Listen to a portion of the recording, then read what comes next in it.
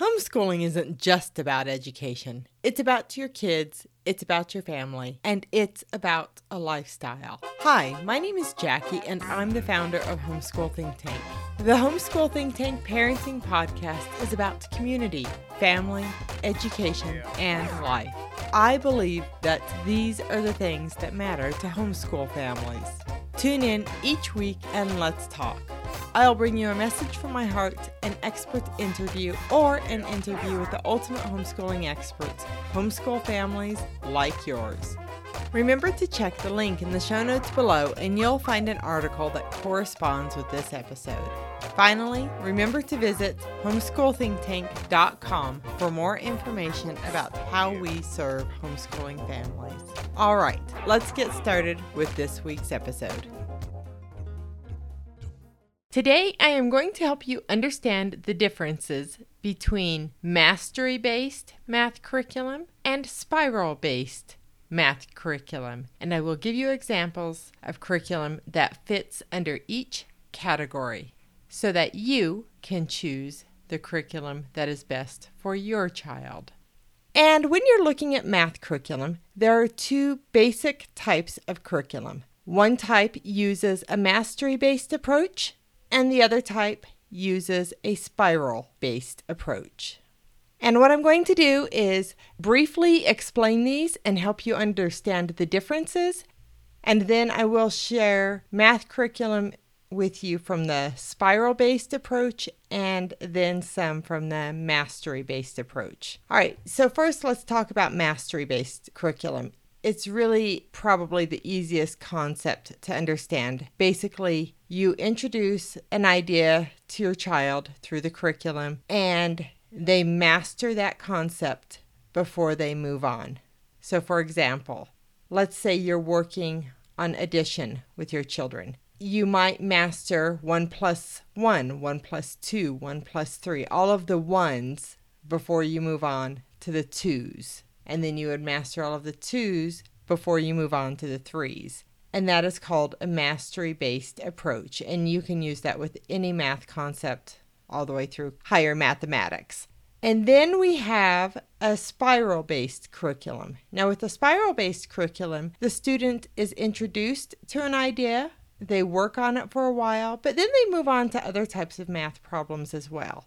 Later, the curriculum will circle back around to that concept. The student will review it some more, and they'll go a little bit deeper in their understanding of that type of a math problem, and then move on to other things. And this is repeated over and over, even through the course of years, until the student has a full understanding of the concept. If you have a 6-year-old that's working on addition, well, they might work on a few math problems, and maybe they're working on all ones or twos, or maybe it's mixed. And then they might also work on shapes, and then maybe on patterns as well. So they might work on a few different concepts at the same time, all on one worksheet, or even in one day. But they keep coming back to the same concepts and reviewing them. But usually only one new idea will be introduced in a day, where the other things are more review.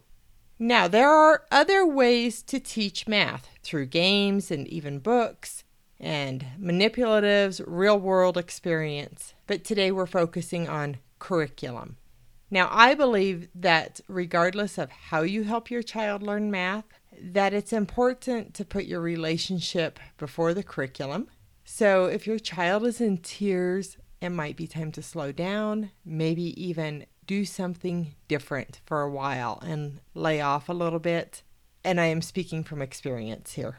Now, in the article that goes with this podcast episode, you will find a video that I really like. It is not a Homeschool Think Tank video. It's not me. It is somebody else. So I've embedded it in the web page here. And the way that you can find that web page is to drop down to the show notes and click on the link that is beneath this podcast episode. All right, now I want to share a few examples of curriculum that use a mastery-based approach. And this is by no means an exhaustive list, but they are more popular curriculum to use. So one of them is Math Mammoth. Another one is Singapore Math. Another one is Math UC. We've also shared teaching textbooks and Right Start Mathematics. And then here are a few examples of spiral-based curriculum. We have Abeka, Bob Jones University, Saxon Math, Switched On Schoolhouse, and Horizons. So these are the curriculum that I'm sharing with you today. There are certainly others, and if you happen to be listening to this and you are somebody who owns a homeschooling website or has your own homeschooling curriculum, feel free to reach out to me and we can look at adding you to this list. Also, if you are interested in joining our Facebook group, just go to homeschoolthinktank.com, join our email list, and we will send you an invitation to join our Facebook group, or go on Facebook and request to join our community. All right, that's it for this week. I just wanted to help you understand those concepts and help you understand which curriculum is in each category. Also, be sure to check the link that corresponds with this podcast episode. You'll find that in the show notes below, and you'll find more blog posts and podcast episodes about math and other educational resources.